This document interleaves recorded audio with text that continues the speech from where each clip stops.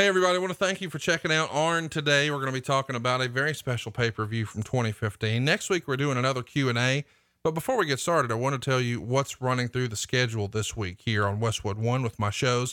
Just yesterday, we hit on a TNA show where they finally decided to go head-to-head with Monday Night Raw in 2010. We talked to Eric Bischoff about what went into that decision, what worked, what didn't work, and why. Tomorrow, Tony and I are going to watch one of the worst ECW shows ever, WrestlePalooza 1998. It was just a mess, but it's always fun to watch those with Tony. I'm sure there's going to be some silly shit that we shouldn't be talking about on that show. Come Thursday, Grill and JR, we're going to be talking about one of the better shows, especially the main event. What a barn burner it was. Wrestle War 1989, the Music City Showdown, the rubber match of the incredible trilogy between Ricky the Dragon Steamboat and the Nature Boy Ric Flair from 1989. But as soon as the match is over, we are right into another program with Terry Funk. It's magic, and JR and I break it down this Thursday. And of course, this Friday, it's all about Tito Santana. You don't want to miss any of these shows this week. And by the way, if you're on adfreeshows.com, you would have gotten all of these shows early and ad-free for as little as $9 a month.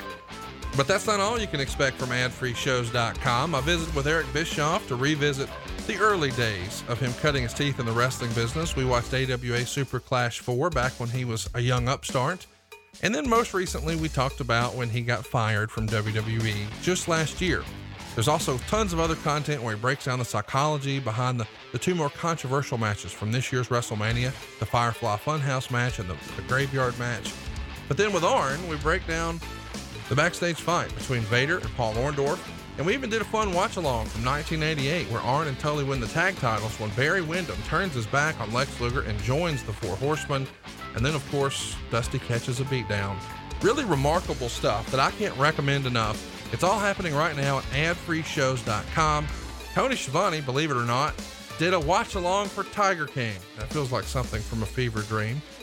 Jim Ross did a watch-along for some old Mid-South Rock and Roll Express, dropping the tag titles to the Midnight Express. And we had some fun behind-the-scenes stuff with the Plane Ride from Hell, one of our most requested topics ever. And we discussed the most recent rash of WWE releases. JR was the guy who had to hire and fire for years and years, so he might be one of a handful of experts of what goes on with these releases and what to expect on the other side. And then last but certainly not least, a tremendous bonus episode from Bruce Pritchard covering WrestleMania 8. He wasn't there, but he knew the players. Check it out. It's all the bonus content you can shake a stick at, including tons of old live shows, our old bonus content from all our other Patreons before. Oh, and did I mention more than 100 hours of StarCast stage panels? It's all happening right now at adfreeshows.com. Check it out. I hate Steven Singer. You know what else I hate? Everything happening in the world right now. Our heart breaks for those who have lost loved ones, those who are ill, struggling small businesses, and everyone affected by this. Normally, Steven Singer is in the love business and the happiness business, and this is the time when I would announce his new rose color for Mother's Day. But this year's different. I'm announcing his brand new I Love You 24 karat gold dipped rose. It's a beautiful pink blush color that will hopefully brighten your loved one's day, but Steven wants to put a little love in everyone's days, so he's using a portion of every rose sold to support local restaurants by purchasing catering for all the incredible nurses, doctors, first responders, and hospital workers taking care of us. You can purchase an I Love You rose and know you're sending love to the moms in your life while also supporting independent restaurants and thanking essential workers. If you're looking to celebrate someone, simply say I love you or honor mom on Mother's Day. Steven Singer is shipping as fast and safely as possible. Steven treats his customers as family, and he's here for you. So go now to IHateStevenSinger.com for free and touchless delivery and include a free personalized message of love. That's IHateStevenSinger.com.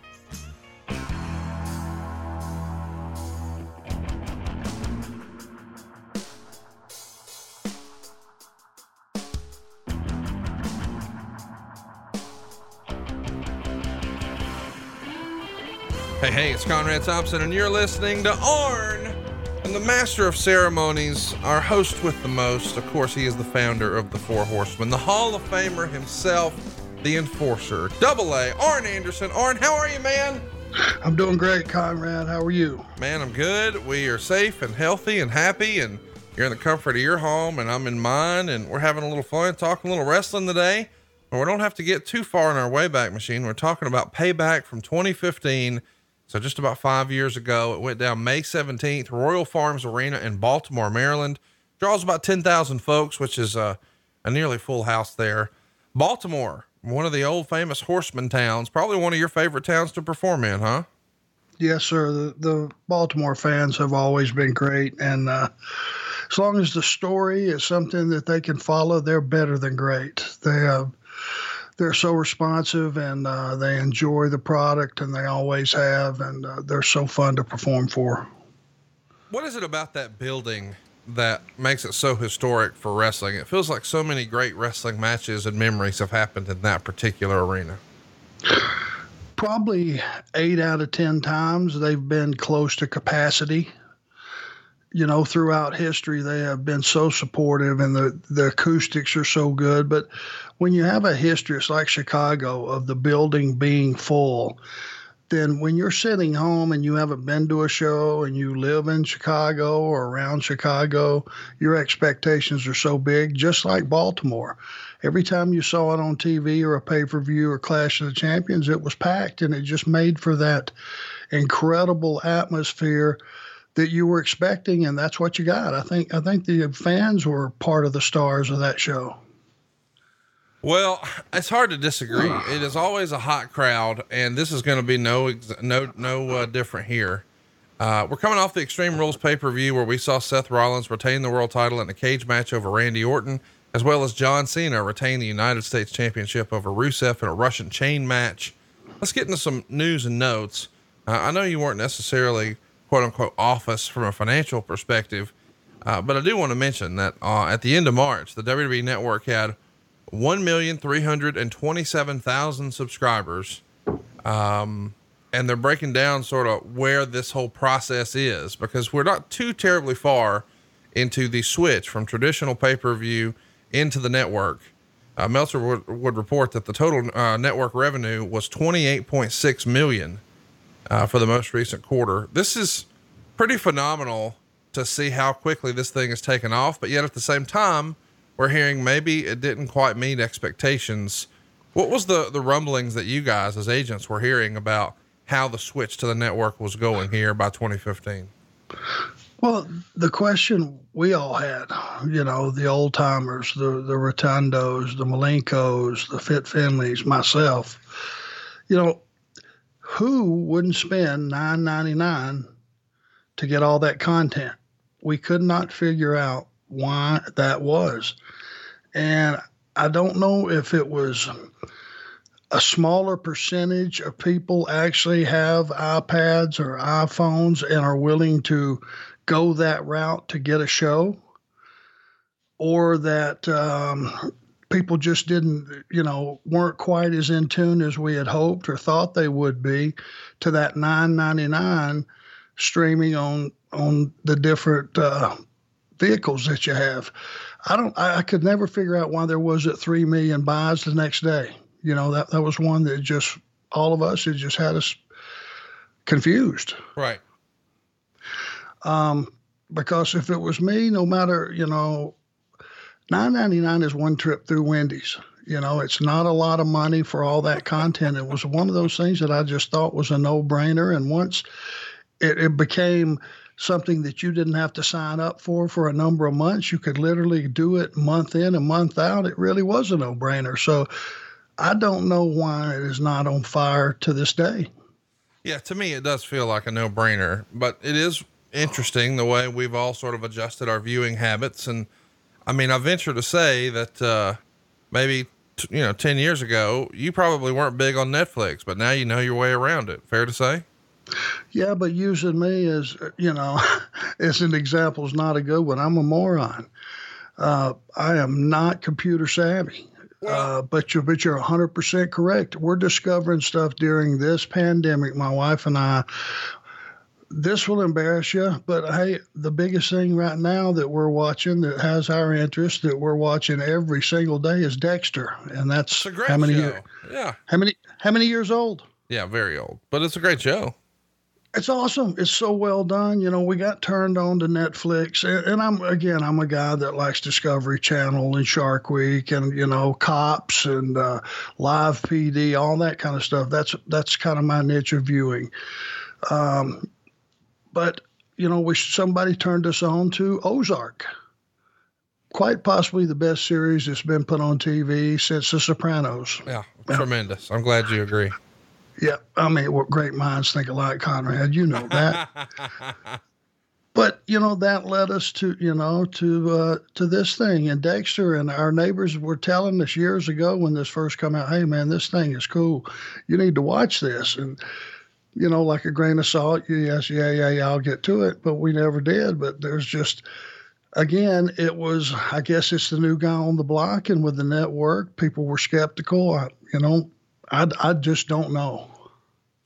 Well, it's just interesting to me how some folks have caught up. And when I was using you as an example, I wasn't saying because you, as you said, are a moron, but because you were maybe a little older. The kids these days are doing TikTok videos, and that probably hasn't caught up to you. But the point is, eventually what's hot with the younger generation, the youth, as they say, eventually becomes the norm even amongst adults. And eventually they take it over. Like these days, Facebook is mostly for older folks. But it started as like a college thing, and it's evolved. And I think that's what the network has had a bit of a challenge doing. Every time you see people promote the WWE as a pay-per-view, like when WrestleMania was on traditional pay-per-view, there's a lot of younger people chiming in online saying, this is stupid. Who the fuck would pay $40 for a pay-per-view when you could watch the thing for $10 a month? People who don't know how to pay $10 a month. I mean, that's the idea. That's just, they're in the, hey, I've got my DirecTV or my Comcast. These aren't cord cutters. These are people who still watch TV the traditional way. And they're, as Bischoff would say, clicking through the channels. And then they see, hey, WrestleMania, let's get that. Press a button, boom, it's added to their bill and they're done. And that has just been the way it's been done for decades. So it's not, to me, too terribly surprising that it wasn't so quickly adopted. But as far as justifying the value, I think you and I are on the same page. It's probably the best value going in wrestling, besides adfreeshows.com, of course. Of course. Well, and I agree with you on that. And to be honest with you, the people that wake up on Sunday morning and go, this pay-per-view is on, I forgot that was on. And they call their two neighbors who live across in the cul-de-sac, say, hey, you guys want to grab a case of beer and come over tonight, watch this. Those are the guys that can afford the $49.95 or anyway. Right. These are older people that decide what they're going to do that morning when they make up, and they don't necessarily plan everything way out. So I think there's a niche for everybody, because those numbers, they would always tell us that you would be surprised at the number of people paying $59.95 or whatever it was to get it the traditional way. And we would just scratch our head and go, okay, thank God for them. Yeah, absolutely. Okay, guys, I want to give you a peek behind the curtain. I don't talk about this a lot on the show, but I absolutely love cars. It's a passion of mine that I spend maybe as much, perhaps even more time than I do with professional wrestling. I'm talking about hours a day, scouring, looking for deals, looking for value. And one of the things I ran across is some of the cars I'm looking for need a little work. And that's not just cars that I'm looking to buy and maybe sell one day, but the cars I enjoy. I can save a bunch of money if I do some of that stuff myself, rather than let somebody else sort of jack up the price on me. And that's what a lot of these dealerships do. But rockauto.com has always had my back. I first discovered rockauto.com back when I was getting my dad a collector's car for his birthday when he turned 60 years old. Well, that car needed a little TLC. Rockauto.com had everything we needed. And recently I learned that chain stores have different price tiers for professional mechanics versus do-it-yourselfers like me and you. Not rockauto.com. Their prices are the same for everybody and reliably low. rockauto.com always offers the lowest price possible rather than changing prices based on what the market will bear like an airline used to. rockauto.com is for everybody. They don't even have a membership or account login. rockauto.com is a family business serving auto parts customers online for 20 years. So go to rockauto.com and you'll see auto and body parts from hundreds of manufacturers. They got everything you could ever need. I'm talking engine control modules to brake lamps to motor oil, even new carpet. And we're talking not just classics, but your daily driver too. Everything you need is just a few easy clicks, and then it's delivered right to your door. Now, the rockauto.com catalog is unique and remarkably easy to navigate. So easy, even my dad can do it. You can quickly see all the parts available for your vehicle, choose the brands, the specs, and the prices you prefer. Why spend more for the same parts? Go to rockauto.com right now and see what's available for your car or truck. And when you get to the How Did You Hear About Us box, please write in ARN to let them know that we sent you. Amazing selection, reliably low prices, all the parts your car will ever need at rockauto.com. Let's talk a little bit about some moving and shaking behind the scenes. Meltzer would report the Raw debut of Sami Zayn in Montreal on May 5th after being introduced by Bret Hart was laid out for him to lose, but to get over as a big star before an audience. And it was a lock that they would react huge for him. That happened, but before he got in the ring, Zayn's left shoulder went out during his ring entrance when he was leading the crowd and cheering for him. The referee immediately signaled for X, which usually means there's a legit injury and to get a doctor out, but can also be used for angles. In this case, it wasn't an angle. According to several in the company and others who were close with him, the injury was legit as reported on, and he underwent an MRI the very next day on May 6th. Sami Zayn is one of the more underrated performers in the game today.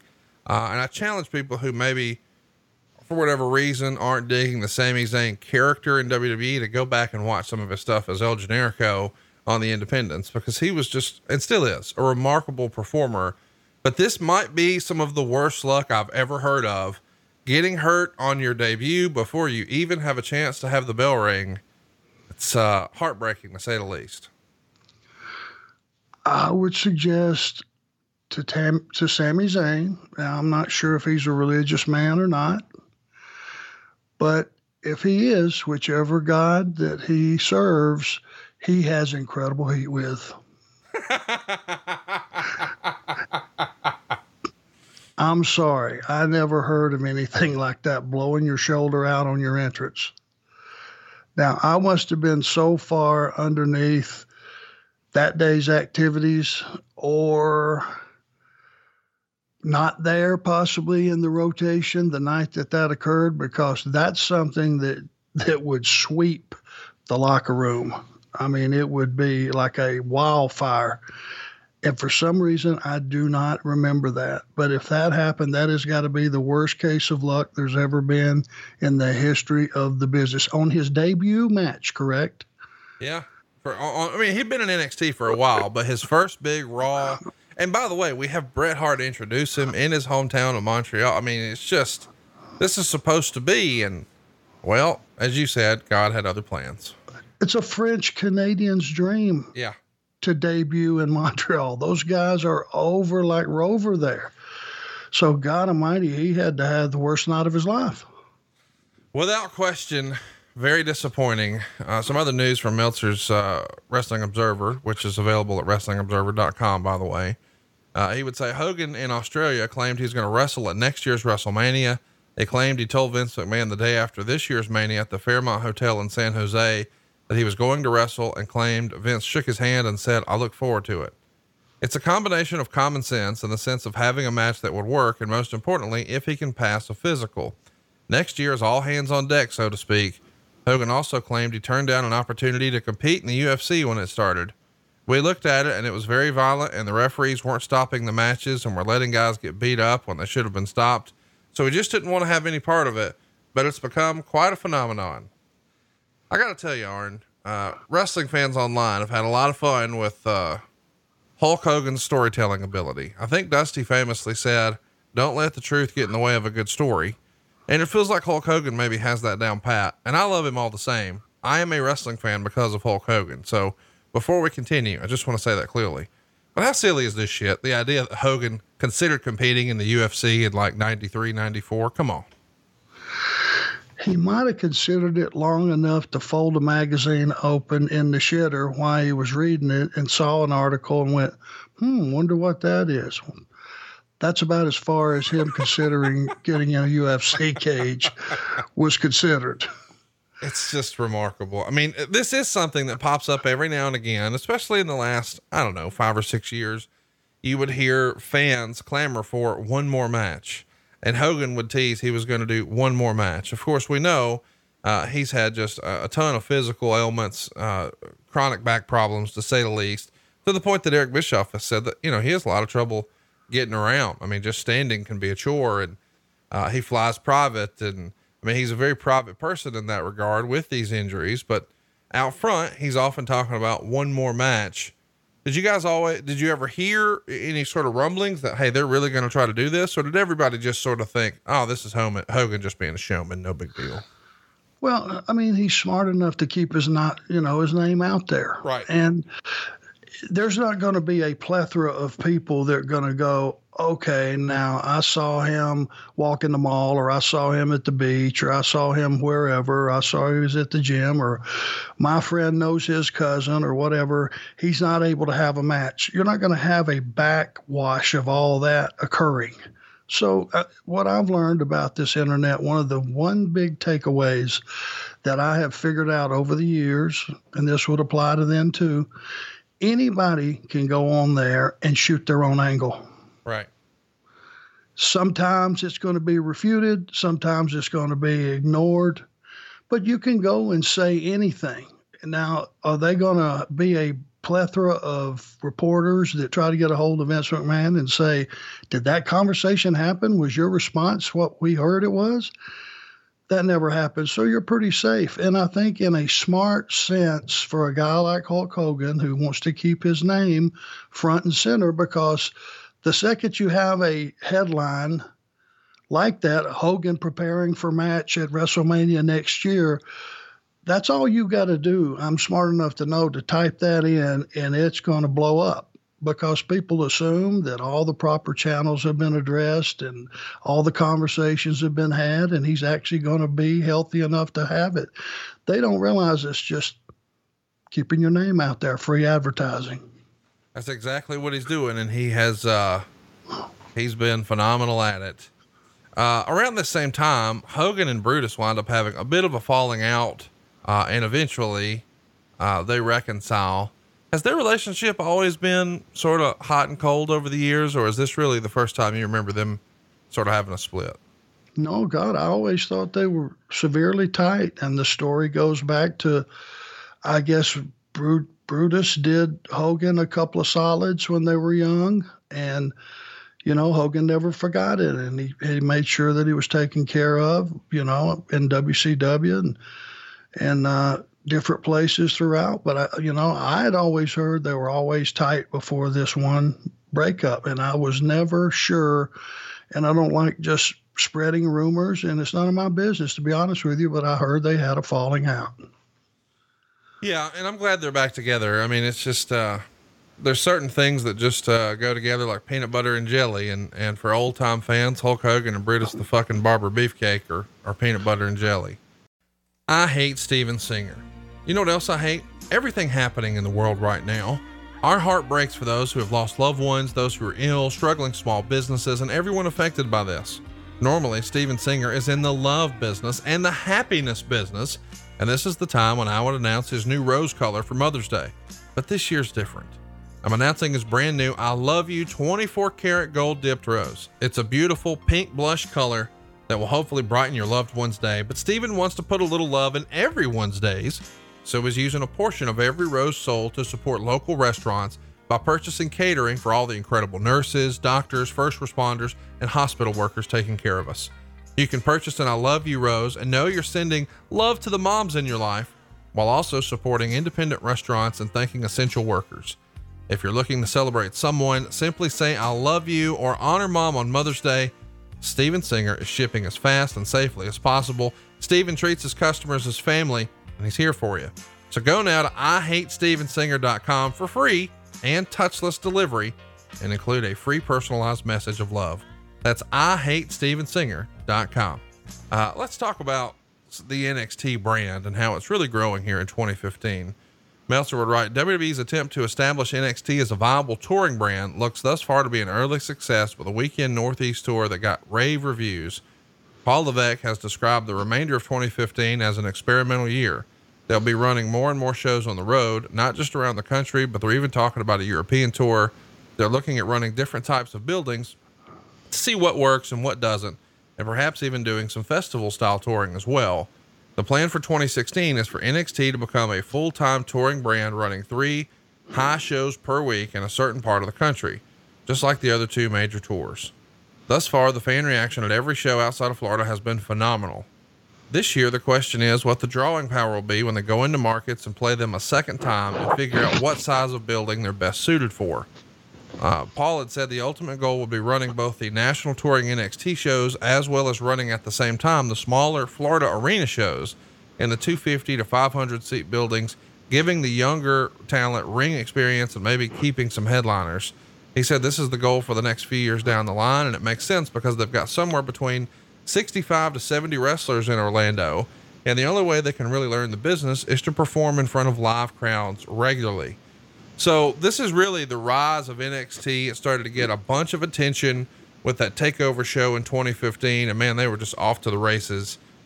What was the word you're getting as an agent about NXT, what the plans were, what the growth was, and what did you think about the method they were using to sort of recruit talent, train talent, and then get them ready for the main roster with NXT? Now, knowing me personally, as we have gotten to be friends over the last couple years, sure.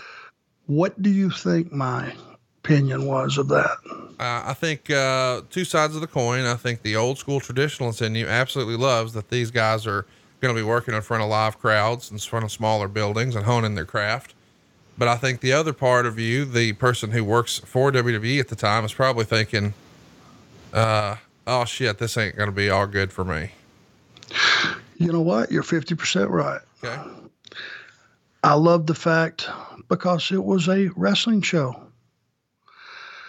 Basics, fundamentals, teaching these kids coming in, because a lot of them were not students of the business.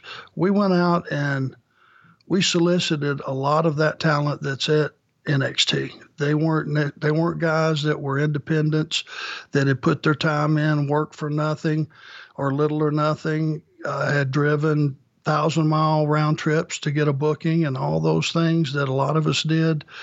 Some of these guys were having to pay those dues, and you were happy to hear that. You were happy to hear the fact that they were teaching fundamentals, not necessarily moonsaults off the top to the floor, power bombs through tables and all that stuff, even though that's a big part of the culture now. I'm not saying that. I'm just saying before you do all that, you got to properly be able to do an arm drag or a hip toss or a headlock takeover or a backdrop or a slam or a backbreaker.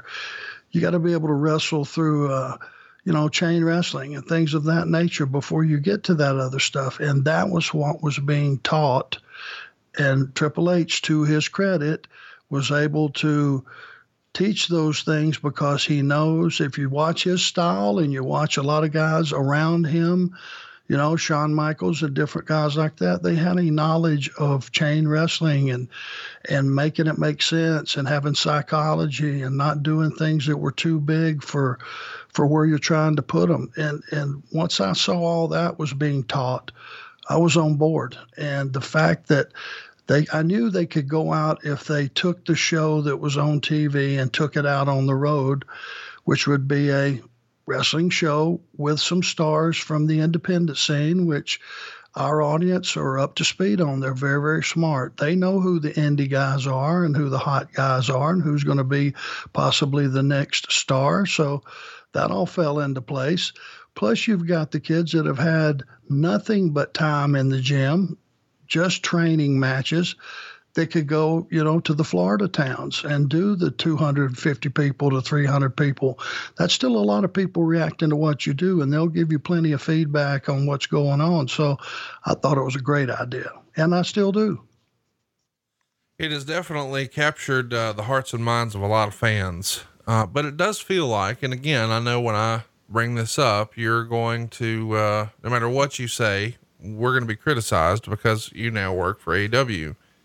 But it felt like before AEW was a thing on TV every week, NXT was sort of the it cool company. And it's of course WWE, but I'm saying people didn't miss NXT. It was the most talked about show around.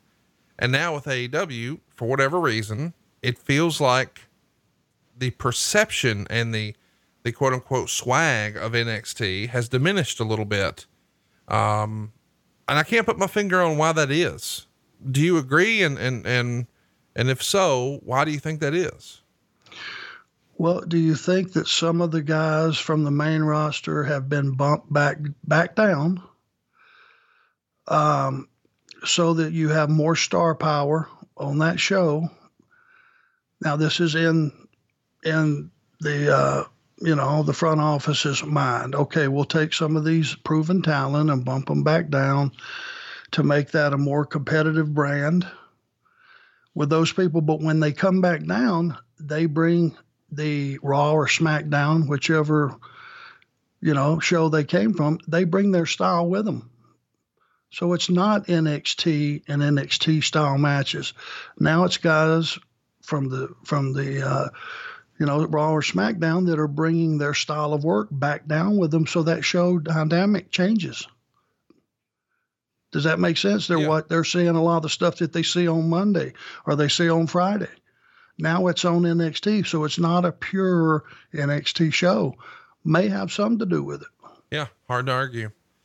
Let's talk about some other moves happening down there at the PC. Meltzer would write, WWE officially announced Matt Bloom as the new head trainer of the Performance Center. He's been working in that role since the departure of Bill DeMott, and it's generally believed he was no longer interim, but the official change and promotion took place this past week. In addition, Sarah Amato, formerly Sarah Del Rey, was named assistant head coach, which is promotion from assistant coach. She's essentially the number 2 trainer on the roster, which is a real feather in her cap regarding work because she's both a woman in that role and put ahead of men who have far more experience in wrestling. And also because she herself never had a big time U.S. promotion experience. So let's talk about these two guys. These are the folks who are sort of the secret sauce of NXT that we've enjoyed the last 5 years. Matt Bloom, the former A-Train, the former Albert, and Sarah Del Rey. Do you have any sort of relationship with those guys, and what can you tell us about them? Yeah, from a personal level, I love Baldo. I had the opportunity to be his producer when he was wrestling, and the guy was a monster, and he still is a monster. I mean, he's just a big, rugged guy, but also a sweetheart. And also with the knowledge that, he wasn't a high spot guy. He was a guy that, was a nuts and bolts type guy that was just big and rugged, and he could kick ass and get his ass kicked, and very mobile for a guy that size, He was another guy that they started and stopped with, what was the Japanese gimmick that he had for a minute? Oh, yeah. Tensai or something like that. Yeah. Never got a chance to get rolling. That was another one of those deals where, okay, let's change his look completely, change his name and all that stuff. Oh, he had 1 week. They weren't clamoring and coming out of the ceiling for him. Second week, okay, 3-week run is up. So you couldn't expect anything from that. He's another victim of one of those. But I think going back down to NXT, and I think he has a lot of patience because he's just a good human being, the guy that I know. And he's great with those kids and does a good job. Now, I know I was only around Sarah for a short time when she got pulled up to the main roster. I think she was much more comfortable not being in that role, being back at NXT. It's a lot of pressure when you put those headsets on and you sit down up there and Vince is 2 seats away and you got to call a match with the truck and make sure that you stay ahead of everything and everything you say is clear and you talk in sound bites and you're way ahead of when things are supposed to happen and all that. There's a lot that goes on to being a producer other than just going out in the afternoon and suggesting things. And I think that kind of pressure she wasn't ready for, and she made a smart move by going back down and helping the kids. Let's talk about some other news and notes here. Let's talk about Steve Borden Jr., the son of Sting, is getting an NFL tryout as a tight end with the Kansas City Chiefs minicamp. He played at Kentucky, but he wasn't drafted, and most folks considered him a long shot to make it. And when asked if he doesn't make the team, if he'd try pro wrestling, he was quoted as saying, "I always tell people, if one day I'm homeless on the streets, then I might try it." He's 6'3", 255 pounds. And Meltzer would say he looks like a cross between Sting and a young Uriah Faber. Did you ever hear any sort of rumblings from the Sting camp as to whether or not his kids were ever going to consider wrestling, or like a lot of wrestling dads, did he sort of wag his finger and say, you do not need to get in this business?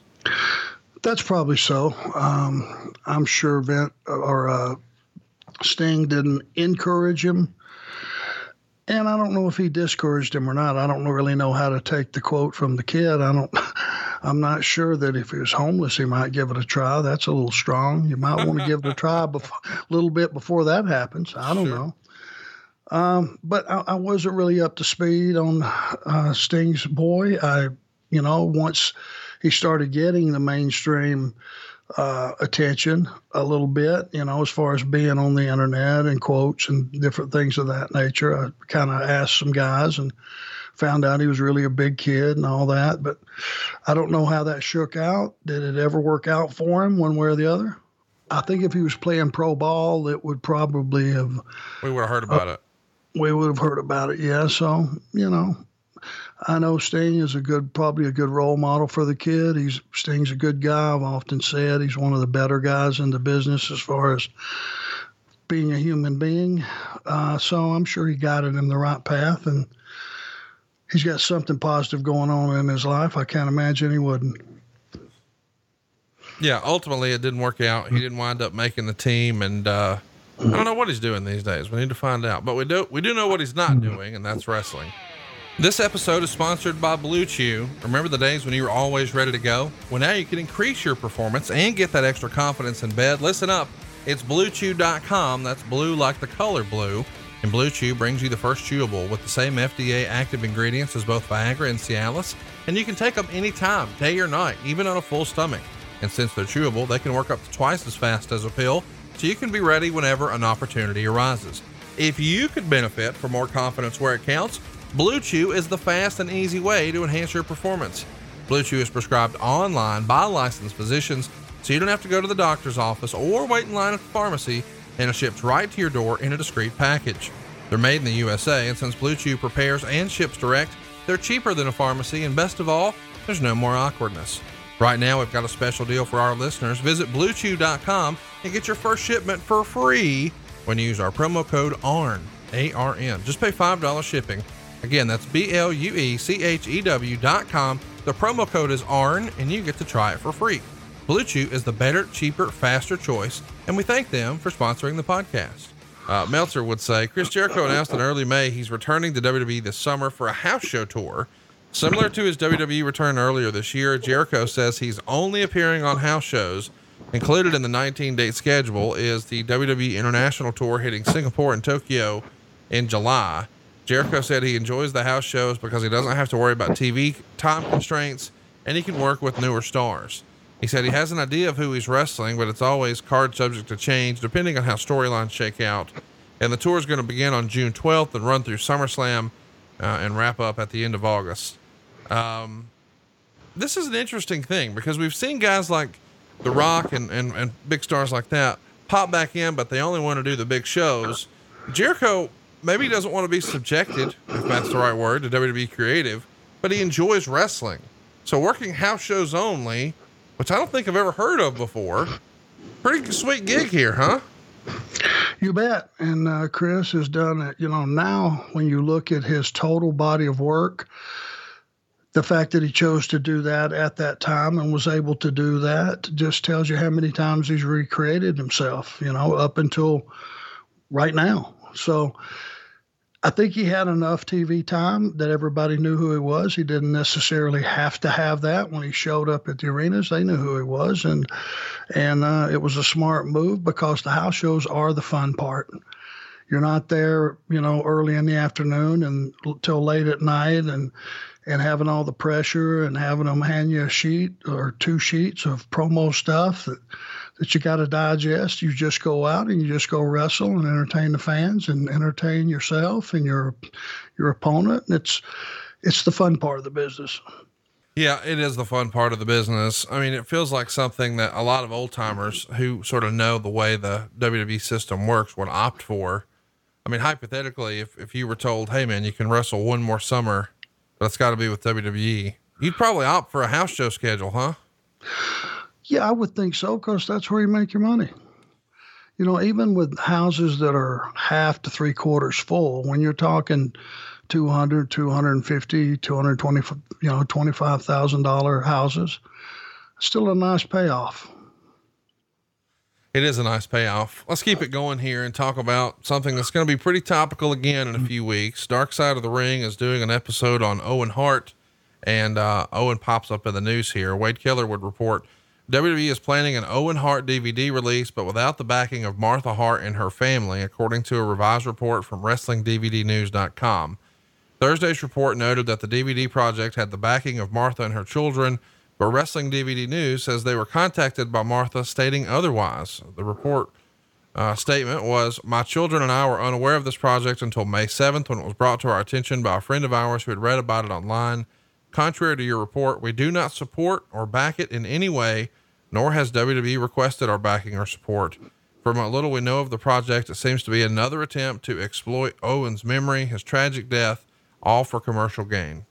We have resisted that kind of initiative for almost 16 years, and if WWE really wanted to honor Owen's legacy, it would just let him rest in peace." So pretty controversial decision here. Martha's always been out front saying that, hey, that's it. No more WWE Owen stuff. But fans really want it. I mean, Owen has become this legendary figure. I mean, obviously he was a great wrestler beforehand, but he has become one of the most beloved figures in WWE history posthumously. We haven't talked a lot about Owen Hart, me and you. Any interesting or fun Owen Hart memories you can share with us from back in the day? Well, I'm sad to say that I wasn't around him more than what I was.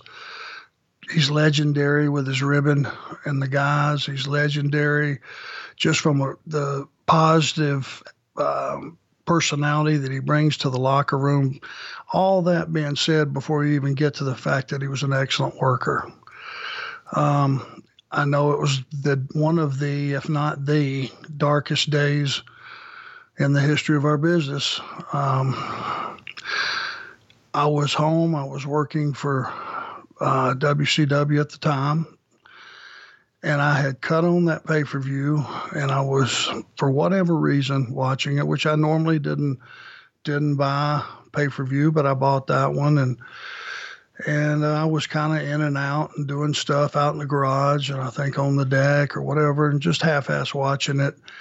But I came in, and it was just, the timing was terrible, because there was just, the announce team was sitting there, and they were just laying out. They weren't saying anything. And I looked, I want to say it was Jerry Lawler.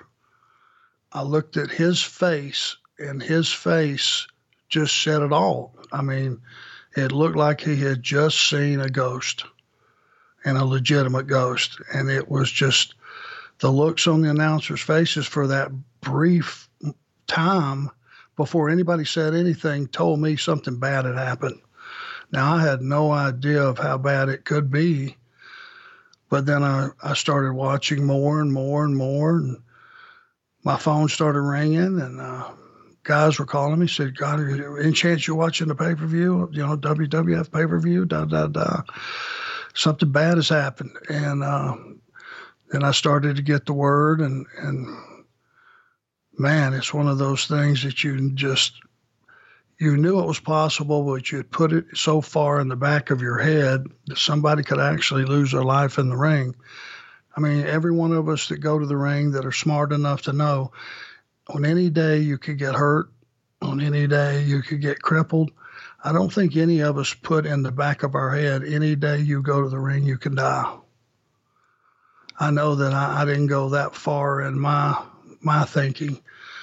And man, it was just a really, really, really dark day, and we lost one of the good guys of the business, as far as, you know, the friend he was to the guys, the performer he was for the audience, and the family member, husband, father, all those things, the positive things that you can be. I guess just from talking to other people, he was really a favorite of a lot of the guys. So it was a terrible day. Let's talk about Payback. Let's get to a brighter spot. We see R-Truth pin Stardust in 6 minutes and 47 seconds. Meltzer would say not much to this one, with R-Truth winning after the lie detector, star and a quarter. It's hard to believe that this is what we're doing with Cody Rhodes, knowing what we know about Cody Rhodes now. You and I haven't ever talked about it here on the show. What did you think of the Stardust character? Well, I didn't dislike it from the fact that the costuming and Cody looked good in that character. I know that, every time I dealt with Cody from day one, he would give you the best he could. And I knew that there should be some good things happening for him in the business, because his attitude was good. His ability was good straight away. And they put this character on him. I didn't know how strongly he was against it until later. But I thought he did a good job with it, and he looked good in the costuming and the whole deal, but there was no plan past that to take Cody Rhodes, who everyone knew was the son of Dusty Rhodes, and take that character, and doesn't have to do anything with Goldust or anything to do with the American Dream, but somehow elevate that character. But when they change you and change your characters, and you just stay at a level push, you don't go anywhere with that, then what was the reason to change you? If there were no positive plans, to elevate you. And that was what I couldn't figure out. I know that there was probably on this match, no build, no story, no nothing, probably, right? Yeah. So you know what you do? You go out when you have no story and no build, and you're a new character, and some people know who you are and some know who you're not underneath that paint. And, you just go out and have a first match. I would expect that the reaction would have been minimal, probably, for that. Let's talk about the next match. The Ascension taking on Macho Mandow and Axelmania, 2 minutes and 49 seconds. Meltzer would say Axel went full on Hogan, wearing a Hogan red and yellow outfit, the do-rag, the bleached Fu Manchu. He does all the Hogan stuff, complete with the leg drop on Connor, but Victor makes the save. Mandow goes to the top rope for the elbow, but Connor shoves him off, and the Ascension hit the fall of man and pin him. And the announcers act like it's a blow off for the Mega Powers, or the Meta Powers rather. And Sandow and Axel team is going bye-bye, but they were still together at the SmackDown tapings. Half a star. Lot to unpack here, because all these guys are now no longer with WWE. The Ascension, we've sort of talked about them a little bit before. Very capable performers. They had really good matches in NXT, but when they get to the main roster, very quickly, the announcers position them as something akin to cosplay Road Warriors. It's just the kiss of death and not fair to the guys. Would you agree? Yes. And Fit Finley used to say this, and he and I would, talk about it all the time. Why would you take any character that is on our show that the company professes to being the number one wrestling company or the number one sports entertainment company in the entire world, and put them on our TV show with valuable TV time and bury them, have the announcers bury them, how do we make them look bad on our own show? What is the sense to all that? What could the mentality possibly to be to get guys out there, and other than enhance them in every way possible, get them out there and make clowns out of them? And it happens all the time. Is it a Vince call? Sure. Everything character-wise passes by the big chair on, if it's the last place they go, it goes by the big chair for approval. Make no mistake. Characters, angles, you name it. Shit. Son of a bitch. These are the noises I used to make when I cut myself shaving before I knew about Manscaped.com. Thank you, Manscaped, for turning my loud shrieks into multiple peaks. Here's the thing, guys. We've all had a little situation before maybe we were even a little embarrassed about. But now those cuts and nicks are a thing of the past thanks to the Lawnmower 3.0. And here's the deal. You've heard us talking about Manscaped for a long time, but their team has spent 18 months perfecting the greatest ball hair trimmer ever created. We're talking about the new and improved Lawnmower 3.0. The battery lasts up to 90 minutes to give you a longer shave. You've even got an LED light, which is going to help you illuminate the shaving area. It also has, and check this out, a rapid charging dock powered by USB. This is premium. And when I say premium, I mean it. This thing's changing the lives of our listeners in ways that are too explicit to explain. But let me just tell you that your dick, your balls, and your partner will thank you. So you need to try it for yourself. Get 20% off plus free shipping when you use the promo code ARN at manscaped.com.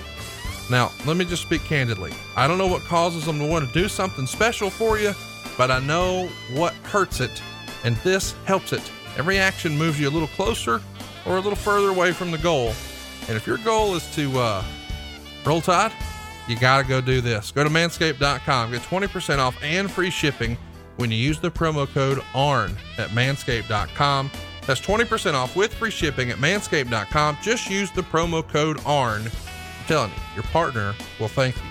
But really, it's not for them. It's for you. You know what I'm talking about. It's just, it's a little bit of a head scratcher. Well, so we've covered the Ascension. Let's talk about the meta powers here with Macho Man Dow and Axelmania. I know this is quote unquote silly, but that's the idea, that it's supposed to be fun. And Dusty once did a shoot interview where he talked about putting together a wrestling card, and he sort of drew comparisons to the circus. And he said, yeah, you need the lion tamers, you need the trapeze artists, but you need the clowns too. And the idea is there's something for everybody. You know, maybe that segment wasn't for you, but stay tuned. It's coming. I loved the pairing. I think Damien Sandow, when he was doing the stuff with The Miz and he was the stunt double, was tremendous. I enjoyed this, but for whatever reason, it doesn't feel like the WWE wants to get behind it. What'd you think of it? Did you think it was too silly? And, what can you tell us about why WWE sort of wanted to move away from it? I think it was just something that was meant to be a one-off, and why you would just go out and basically have one guy, not steal another guy's gimmick, but take on another guy's gimmick. I mean, Hulk Hogan is the most renowned character probably in the history of the business, wouldn't you say? Yeah. It's a common word. I mean, there are a lot of big stars that have came and gone. But I mean, if you say Hulk Hogan, everybody's heard that. They know that. To put that on a guy, and, you know, if it's, it just doesn't make any sense to go out. I think it brings down the Hogan character. And if you do just a one-off or two, and then, you know, you squash those characters and you beat them, you know, the second you beat them, all the fun goes out of the Miz Dow and Axel characters, doesn't it? Yeah. So, I mean, I just, not that I'm saying you need to beat the Ascension again, because God knows those guys got beat enough. And the second you walked them in the door and said Road Warriors, and in any comparison, you just buried those guys. They can't live up to that, nor they should be expected to. So, I mean, it's just, you know, it's just throwing things out there without thinking them through. Curtis Axel's dad, for God's sakes, was Mr. Perfect Kurt Hennig, who was as good a performer as ever graced this industry. He was as good and as creative and as ahead of his time as anybody ever has been. For Joe to not be able to go out on TV his first time and say, hey, I'm not my dad, I'm Joe, but my dad was Kurt Hennig. Very proud of that fact, and I'm going to try to do everything I can to make him proud of me and excel in this business. My granddad was also, and fill in the name for me here. Oh, Larry the Axe Hennig. Yes, Larry the Axe Hennig. Sorry, I had a brain fart. No disrespect to the Axe. But his lineage was huge in this industry. Why he wasn't able to take advantage of that, and you just go that way. You know, that was something else that, It was guys would come up and they wouldn't get to be who they were, or who their dad was, or who their uncle was. Well, that just makes the business bigger, that you have second and third generation wrestlers that are doing well, and you see what an edge they have. For Curtis Axel to not be who he was, and them try to name him 2 or 3 different times, and the kid could perform, he could work. You could have done better by that, and a lot of characters that have came along with huge lineages. You just, for whatever reason, it's like, no, name him something else. He just recently got released. I'll be honest, I kind of forgot he was even still with the company. They hadn't used him in so long on TV. Were you surprised that they never found any place for him? I mean, this is a guy who was praised in a major way. Like even when The Rock was coming back and trying to get ready for a comeback, he would go to this guy and say, "Hey man, let's work it out and let's work together." And very capable performer is my point. And for whatever reason, they can't figure it out with WWE. Yep. I know. I was there with it, and him and Bo Dallas made a good team, but they've always got this feeling in the back of their head that performance is not enough. The fact that the guys look like good athletes is not enough. You always got to put some entertainment on it. Well, if everybody's entertaining, I think nobody's entertaining. Yeah. If everybody has the same gimmick, right? Mm-hmm. Everybody's trying to do then it gets overdone, and you don't appreciate any of it. Like you said earlier, everybody should have a niche. And, his niche was just he could go out and go. The point you're trying to make about if everybody's entertaining, then nobody's entertaining is, if what makes a guy special is his comedy, but every match has comedy, well, he's not so special anymore. And the first time I heard that comparison in wrestling was a Jim Cornette quote when he said, if you got a locker room full of 7-footers, you ain't got no giants. The idea being you've got to have smaller guys to really emphasize how big this guy really is. But if everybody's that size, well, they all look the same and nobody's a giant. Exactly. All right, let's get to the next match. We've got Dolph Ziggler and Sheamus here. This is a rematch from Extreme Rules. It was a Kiss Me Arse match. This one's going to get 12 minutes, 22 seconds. Meltzer would say good match, similar to last month. They came out fast. Eventually though, there's, a situation. Ziggler headbutts Sheamus and busts his own head open with a deep cut that needs 10 stitches over his right eye. He's bleeding all over the place, and the cameras are having to struggle to sort of shoot around the injury. They immediately go home with Sheamus hitting the Brogue Kick for the pin. It gets 3.25 stars. And they had plenty of time here, 12 minutes, 22 seconds. But as we said, Sheamus gets the win. Ziggler is a bloody mess. What do you remember about this one? Yeah, it was just one of those that backfired on Dolph. He laid that headbutt in, and Sheamus is hard-headed. We've talked about that.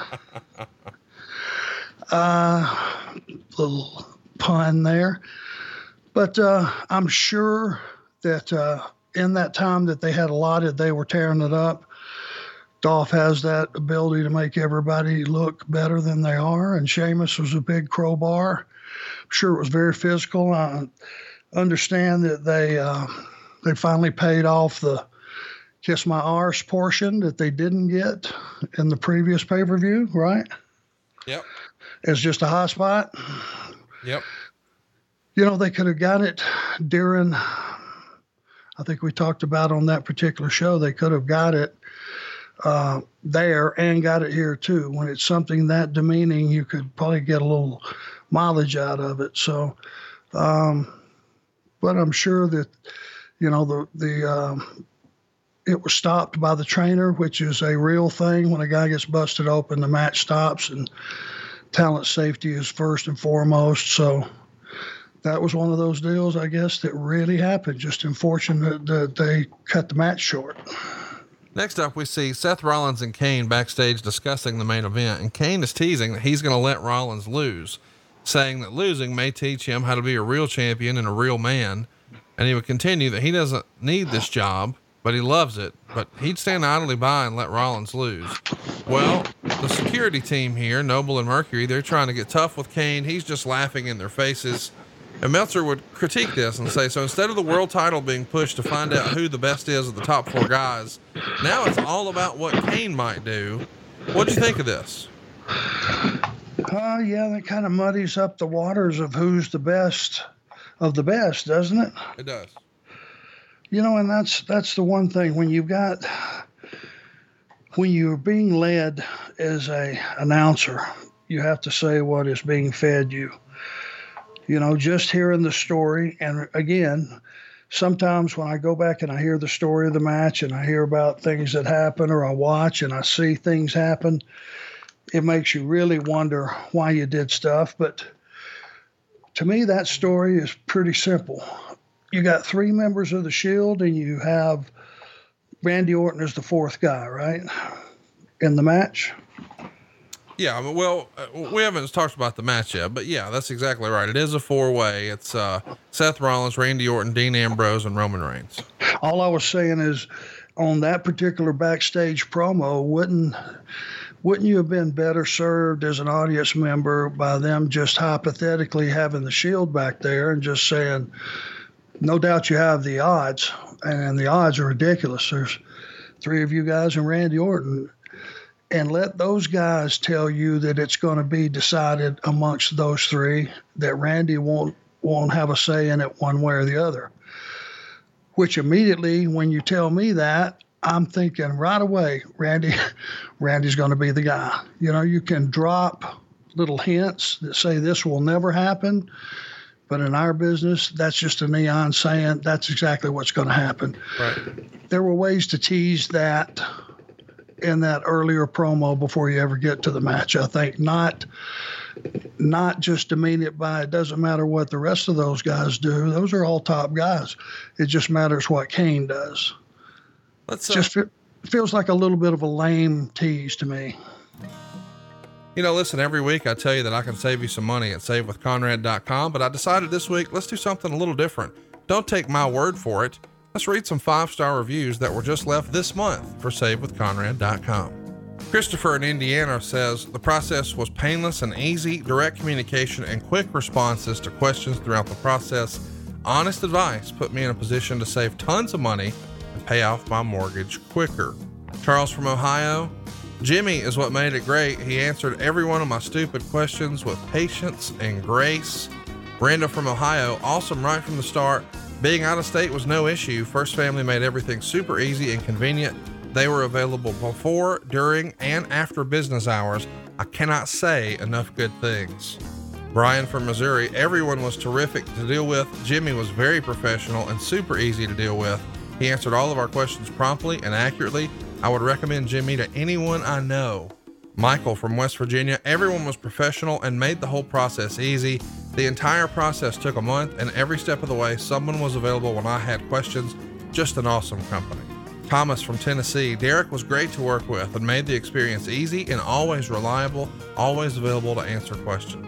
Neil from Florida, fast, friendly, knowledgeable. Randall from Ohio, awesome right from the start. Being out of state was no issue. Stephen from Ohio, simple, fast, no issues, and blew my previous mortgage company out of the water with great customer service and were always quick to get back to me whenever I had questions. Robert from Indiana, easy to keep in contact. I was able to use email and text messages for most of the deal, which made this very easy to get done. 5 stars. John from Ohio, I love the texting and easy communication from this mortgage team. Closing was simple and awesome as well. Brendan from Arizona gave us 5 stars and said great communication, great response times, just an overall great experience. Austin from Florida says, huge listener of Conrad's podcast and everything he says is true. He can help you save money and take years off of your loan. Jimmy was great to work with, amazingly painless experience compared to others I've had. Thank you very much. And no, I should be thanking you guys. First of all, thanks for listening to the podcast. And second, thanks for trusting me enough to have a shot at saving you some money. But most of all, thank you for your business, and I hope you enjoy all of the savings that we provided for your family. But if you're listening to this and you haven't gone to savewithconrad.com yet, what are you waiting for? We're licensed in more than 40 states. You don't need perfect credit or money out of your pocket. And if we can't help you save money, we won't waste your time. But if you've got a 30-year loan, if you've got a second mortgage, if you've got credit card debt, you're overpaying your single biggest bill and you may not realize it. We're going to show you how to get the best interest rate possible and skip a couple of house payments. But in the process, you're going to save hundreds of dollars per month. And more importantly, pay your house off faster with cheaper monthly payments. If you're serious about keeping more of your own money and getting out of debt faster, retiring on time, and eliminating your credit card debt, you should hurry to savewithconrad.com. Find out how much money you can save for free right now. NMLS number 65084, equal housing lender, savewithconrad.com. I do want to give everybody a peek behind the curtain. You're using a massage chair today. It's one of those tough days being a wrestler. Fair to say? Yeah. Is it coming across? Are you hearing noise? Well, maybe a little bit here and there.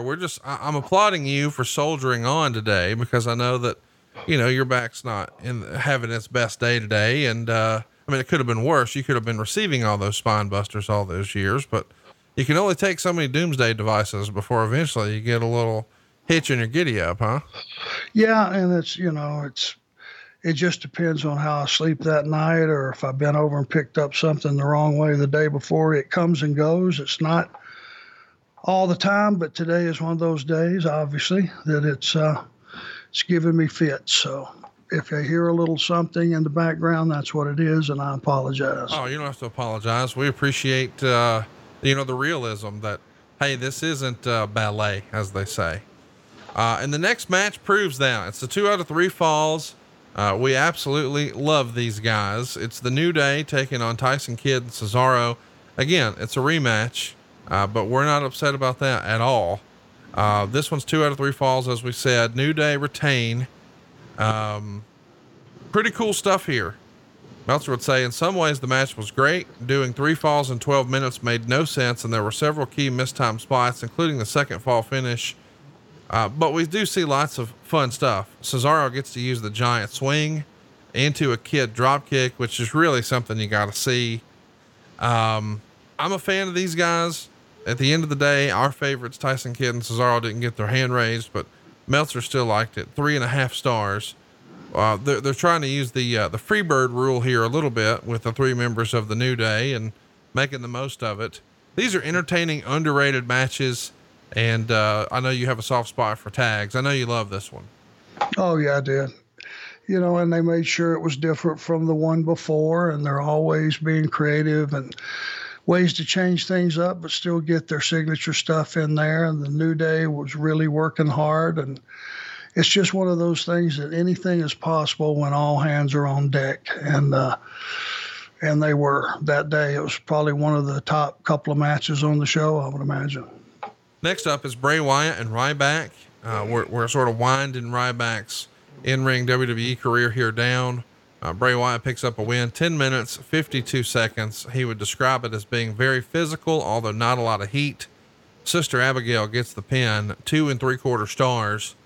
We haven't spent a ton of time talking about these two guys, but Bray Wyatt a year prior was wrestling John Cena at WrestleMania. It feels like his star is fading a little bit here. They're going to try to heat him back up. Ryback, sort of the same story. Back when he was feuding with CM Punk just a few years prior to this, they were setting pay-per-view records at the time. The highest pay-per-view numbers for a non-WrestleMania were Ryback when he had that streak going, and he was challenging CM Punk. Here, it feels like these are both guys we're trying to level up, but we're not sure why they weren't already there. What'd you think watching the match back? Well, it was probably be a best of the guys that had not fared so well in their last 6 pay-per-views or so. I know Bray Wyatt went on a string that he didn't win a match on a pay-per-view. I think I heard this 8 in a row. I believe it. Something like that. And I know that Ryback caught on. This guy's a monster and could get around the ring pretty damn good as a monster. And I know that there was a time when he first started getting his babyface push that the people got with him big time, and they believed in him, and they, the Feed Me More stuff. They were chanting that, and he was selling merchandise. And, And I had a lot of his matches during that time, and I thought he was getting over. And again, I don't know why I even question this, but it's like all of a sudden he's getting the good push, and then you had the nice run with Punk and all that stuff, and then things just started to. It's like somebody unplugged it. Who will know? He will know. He can tell you, I'm sure. I can't tell you the backstage stuff or the conversations. I just know he was a pleasure to do business with. And same with Bray Wyatt, who was very, very creative and knew his character. And all the elements would have been there for that to have been a dynamite match if it would have been built properly. And I could pretty much assure you that it wasn't. Let's talk about the next match. This would have been one you were agenting. It's John Cena and Rusev in an I Quit match for the United States title. And unbelievably, they get 27 minutes, 59 seconds. Of course, we know what's coming at the end. Cena has the STF while wrapping the top rope around his face and eye. This is after Rusev has undone the ropes. So they're going to use the ropes as part of the finish. Rusev is screaming in Bulgarian. Apparently I quit in that language. So Lana is going to effectively quit for him. 3.5 stars.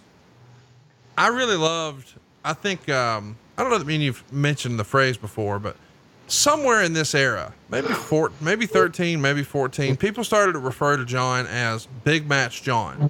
The idea being he'd go out and have a passable house show match and he'd cut a great promo on TV. But when the chips were down in a big time pay-per-view style attraction, you were going to get a big performance from John Cena. This is no different. It gets 3.5 stars, but the creativity of unhooking the rope and using it as part of the finish, I loved. I'm sure you were a fan of it. What can you tell us about it? It was my idea. But the thing that, the thing about it is you go back and we look at everything with hindsight being 2020 and Monday morning quarterbacking and all that stuff. Let's just say from halfway through the match when things started to get big and they were using the steps and they were hitting finishes on top of the steps and all the stuff that literally could hurt you so bad that you might say, I quit. That all made sense. I feel like going back and looking at it, there was too much small stuff on the front side that no one would ever say I quit from. And to me, it slowed the match down. It just, it made it a little bit incredulous that a guy would think the other guy was going to say I quit over something real small. And I think there was a lot of that stuff on the front side that was just filling time that we could have did a better job on. And I blame all of us, but once it got rolling and there was some big stuff and the story with Lana and Rusev and all that, when it all started coming to fruition, it got better and it got better. And the only downside of it was that now Rusev had lost 3 in a row on pay-per-view. Yeah. And again, this was a guy that I was on board with. I thought he had a huge upside. For 1 year, he did not lose. And it was paying off. And in an era where you really couldn't get heat, I think this guy was starting to get some steam. And then once you lose 3 in a row, and they weren't 2 months apart or 3 months apart, they were bang, bang, bang, probably 3 months in a row. That's a lot of losses on pay-per-view. And that was just another one. And that series of matches they had that did a lot towards cooling Rusev off. Let's keep it moving here and talk about the next match. It's Naomi and Tamina Snuka. They're going to wrestle the Bella Twins for 6 minutes and 9 seconds. This is a bad spot to be in. Meltzer would describe it as a death spot, and the crowd's not into it because they were so hot for the match before. He would say the match fell apart at the finish when Snuka was supposed to grab Nikki's leg as she went into the ropes. Nikki went into the ropes and she wasn't there. So Nikki paused and waited. Naomi hit the rear view, but Nikki kicked out. Brie did a plancha off the steps onto Snuka, but Naomi slammed Nikki off the top rope for the pin. 1 star. You hate to see a missed spot like this, but the ladies are working hard. you and I are big Nikki Bella fans. We think the world of everybody involved in this match, but for whatever reason, the chemistry just wasn't there. And we had a bad night. It gets 1 star. The work was okay, but that one blown spot, nobody really knew what to do. Less than ideal. Yeah, and I just leave it on that. I'm sure they had better outings on different nights, and they're better than that. And I'm sure in following matches and follow-up matches to that, they gave a much better accounting of themselves. Some nights you have bad nights. They might have just had a bad night. I hate Steven Singer. You know what else I hate? Everything happening in the world right now. Our heart breaks for those who have lost loved ones, those who are ill, struggling small businesses, and everyone affected by this. Normally, Steven Singer is in the love business and the happiness business, and this is the time when I would announce his new rose color for Mother's Day. But this year's different. I'm announcing his brand new I Love You 24 karat gold dipped rose. It's a beautiful pink blush color that will hopefully brighten your loved one's day, but Steven wants to put a little love in everyone's days, so he's using a portion of every rose sold to support local restaurants by purchasing catering for all the incredible nurses, doctors, first responders, and hospital workers taking care of us. You can purchase an I Love You rose and know you're sending love to the moms in your life while also supporting independent restaurants and thanking essential workers. If you're looking to celebrate someone, simply say I love you or honor mom on Mother's Day. Steven Singer is shipping as fast and safely as possible. Steven treats his customers as family, and he's here for you. So go now to IHateStevenSinger.com for free and touchless delivery and include a free personalized message of love. That's IHateStevenSinger.com. Let's talk about the next match. It's Neville and Bad News Barrett, 7 minutes and 23 seconds by count out. Meltzer would say a weird match, pretty much inexplicable in its goal. It was hard for them so late in the card. Really, this should have been the second or third best match on the show, and it was a nothing. Neville went to the top rope. Barrett rolled out of the ring. Neville does a running, twisting dive over the top and starts selling the knee. And the finish was that Barrett could have easily gotten in the ring, but at the last second decided not to and just stood there taking the loss. Those kind of finishes suck, but it's in the WWE playbook and has been with heels dating back 40 years. However, the idea is that the face gets a win, but a heel leaves with heat. But the aftermath negates that because Barrett hits Neville with the bull hammer and beats him down. Neville makes his own comeback as Barrett is parading around in his robe. He hits a German suplex, and in doing so, Barrett's scepter is broken. And then Neville hits the red arrow. So all the heat was blown off, and the guy who essentially won twice is not in the IC title match. And the guy who quit and then lost, leaving with no heat, is. Why couldn't Neville have just won? He'd get his pop and an impressive win. Instead, it was a totally flat finish. 1.5 stars. It is a bit of a head scratcher. What'd you think of the finish? I would just answer it by saying Neville should have won. That's it. Yeah. We can go back and resort through all this stuff, come to the same conclusion. The wrong guy won. Right. Let's keep it going. Talk about the main event. 4-way, as we teased at the top. Seth Rollins defending against Randy Orton, Roman Reigns, and Dean Ambrose. As a reminder, at Extreme Rules, Seth Rollins defeated Randy Orton in a cage match to retain the world title after interference from Kane, Jamie Noble, and Joey Mercury. And on the April 27th Raw, it was announced as a result of the WWE votes on the app that Rollins would be defending the title against Orton and Roman Reigns in a triple threat match. And then on the May 4th Raw, Ambrose defeated Rollins in a non-title match and therefore is added to the match. And on the May 11th Raw, Triple H would decide if Rollins loses the title, Kane would no longer be director of operations. So Kane's job is on the line as well, as if there wasn't enough at stake with the world title. 20 minutes, 42 seconds. Meltzer would note in the intros, Reigns was booed a little. Lots of interference, through this thing, as you might expect. We get Mercury and Noble attacking Roman Reigns. We also get Kane hitting Reigns with the steps and choke slamming Reigns on the steps. Lots of shenanigans. Meltzer would write, Kane went after Orton, but Orton laid out Kane with an RKO, but that allowed Rollins to hit a weak looking pedigree on Orton for the pin. It was well laid out and the best match on the show, but it felt with so much interference constantly as opposed to just for the finish, like a clown show rather than a title match. 3 3/4 stars. I think Pat Patterson a generation ago would say there was lots of gaga. What'd you think of this one? Too much? Well, I'm not sure, because we have so conditioned the audience that in those matches, and what you have to go back and reiterate if you're an announcer throughout this thing, because people forget, is when you have a fatal four-way or a triple threat, technically it's like a no DQ.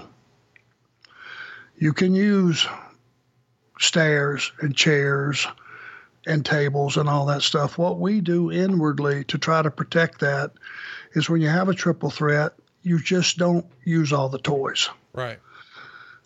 Well, in this match, when you got the run-ins from J&J and you've got all this involvement from everybody else to try to make this thing as exciting as you can, you have to remind the audience that this stuff is all legal, or otherwise it's just like it's out of control. Why is none of this disqualified? All those different things. So it's got to be all hands on deck. And, a lot of those false finishes, because the guys are so smart in that match, as far as coming up with intelligent stuff that really reeks of being a finish. It builds the drama and it builds the drama. And it's all intended to have, this thing peak at a time when this guy's going to win. Oh, no, the other guy's going to win. No, oh, I didn't see that coming. That's the goal that you try to build to in these type matches. And, you could say it's too much. And the one thing I would say is I think this was during a time when Seth, other than using Hunter's finish to win the match, should have won his own. So at least what you walk away from this whole thing is the strongest move of the match is Seth's, and that's what won it for him. That would be the only tweak I would make and the only change I would make, I think. It's kind of hard to go back and Monday quarterback that match. The readers of the Wrestling Observer gave it 59.8% thumbs up, 9.5% thumbs down, 30.8% thumbs in the middle. They thought the best match by far was the four-way main event, followed by New Day, Tyson Kidd and Cesaro. No surprise there. The worst match, unfortunately, was the ladies. They lead that one. What'd you think? Best match? Do you still think it was the main event, the four-way? Yeah, just because of the star power. I think so. It had the most to lose and most ramifications and all those stars out there. I think probably they're exactly right. And I would have went with the tag match with the New Day and Cesaro and TJ second. Everything else would have been subjective, I think. Well, what's not subjective is that we're doing hashtag Ask Arn every other week. That's what's coming up next week. If you haven't already, throw us a subscribe button, hit that 5-star review, and tell a friend. But most importantly, follow us on Twitter so you can ask Arn a question. It's at the Arn Show. But before we get to next week, we've got some questions about today's Payback 2015. A few days ago, we tweeted on an upcoming Arn. We're talking Payback 2015. Have a question for Arn? Drop them in the replies and use hashtag Ask Arn. Let's get to it here. RJ Krasinski writes, if TJ didn't have his career cut short due to injury, what do you think his career could have looked like in WWE? Huge upside, because he would have survived the years of he's too small, he's too short, he's too anything negative. They would have just went by performance. And he was a kid that did different things. Everything he did was different from everybody else. It was innovative, and he was a student of the business. I think he would have had a huge career. Ray LeDuc wants to know, when do you realize New Day were going to be a big deal?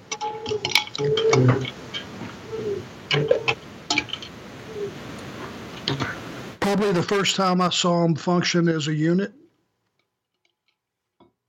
Neil wants to know, what was Vince's reaction to Ziggler's headbutt in the Sheamus match where he's busted open at the end? Well, he knew it was an accident.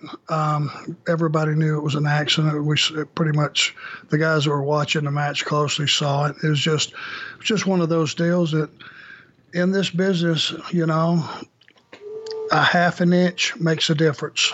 And sometimes over rotating somebody headbutt's too close, a punch is too close, a kick is too close, and it ends up being full contact. And that's what you had there. Nick wants to know, can Arn shed any light as to the thinking behind Seth's curb stomp being banned and how he felt about the use of the pedigree as a finish? I didn't like him using Hunter's finish. And the reason was the pedigree. Just one day, the guy that makes the decisions looked up and said he didn't like it. He thought it was too dangerous, too something, not enough of something. It was just made out of nowhere, because I remember the look on Seth's face of disappointment,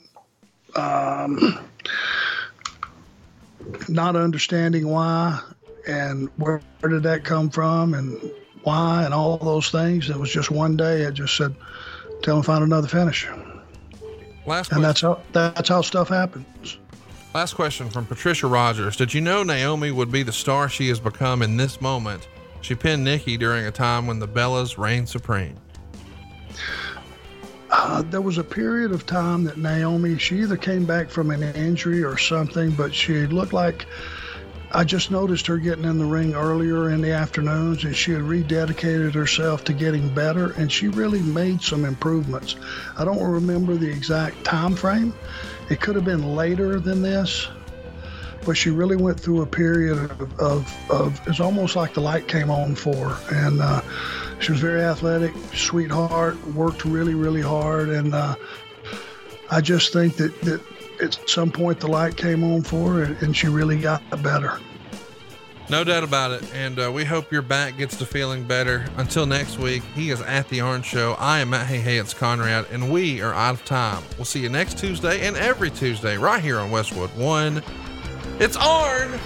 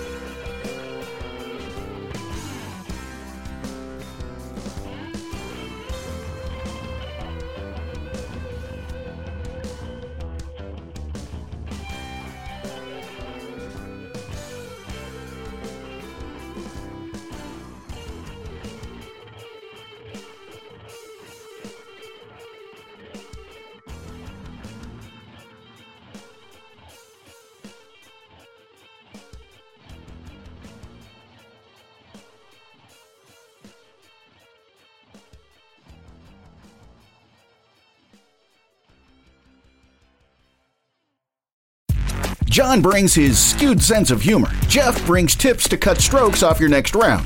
Together, it's those weekend golf guys. They'll pay a lot of money to PXG and Titleist and Callaway and on and on and on, right? How many yards do you think you're going to pick up with that extra driver? I think I can get an extra 5 to 10. What if I give you 15 to 20? You pay me more. Jeff Smith teaches on the sliding scale. Those Weekend Golf Guys, the podcast, part of the Believe Network. Just search BLEAV on YouTube or wherever you listen.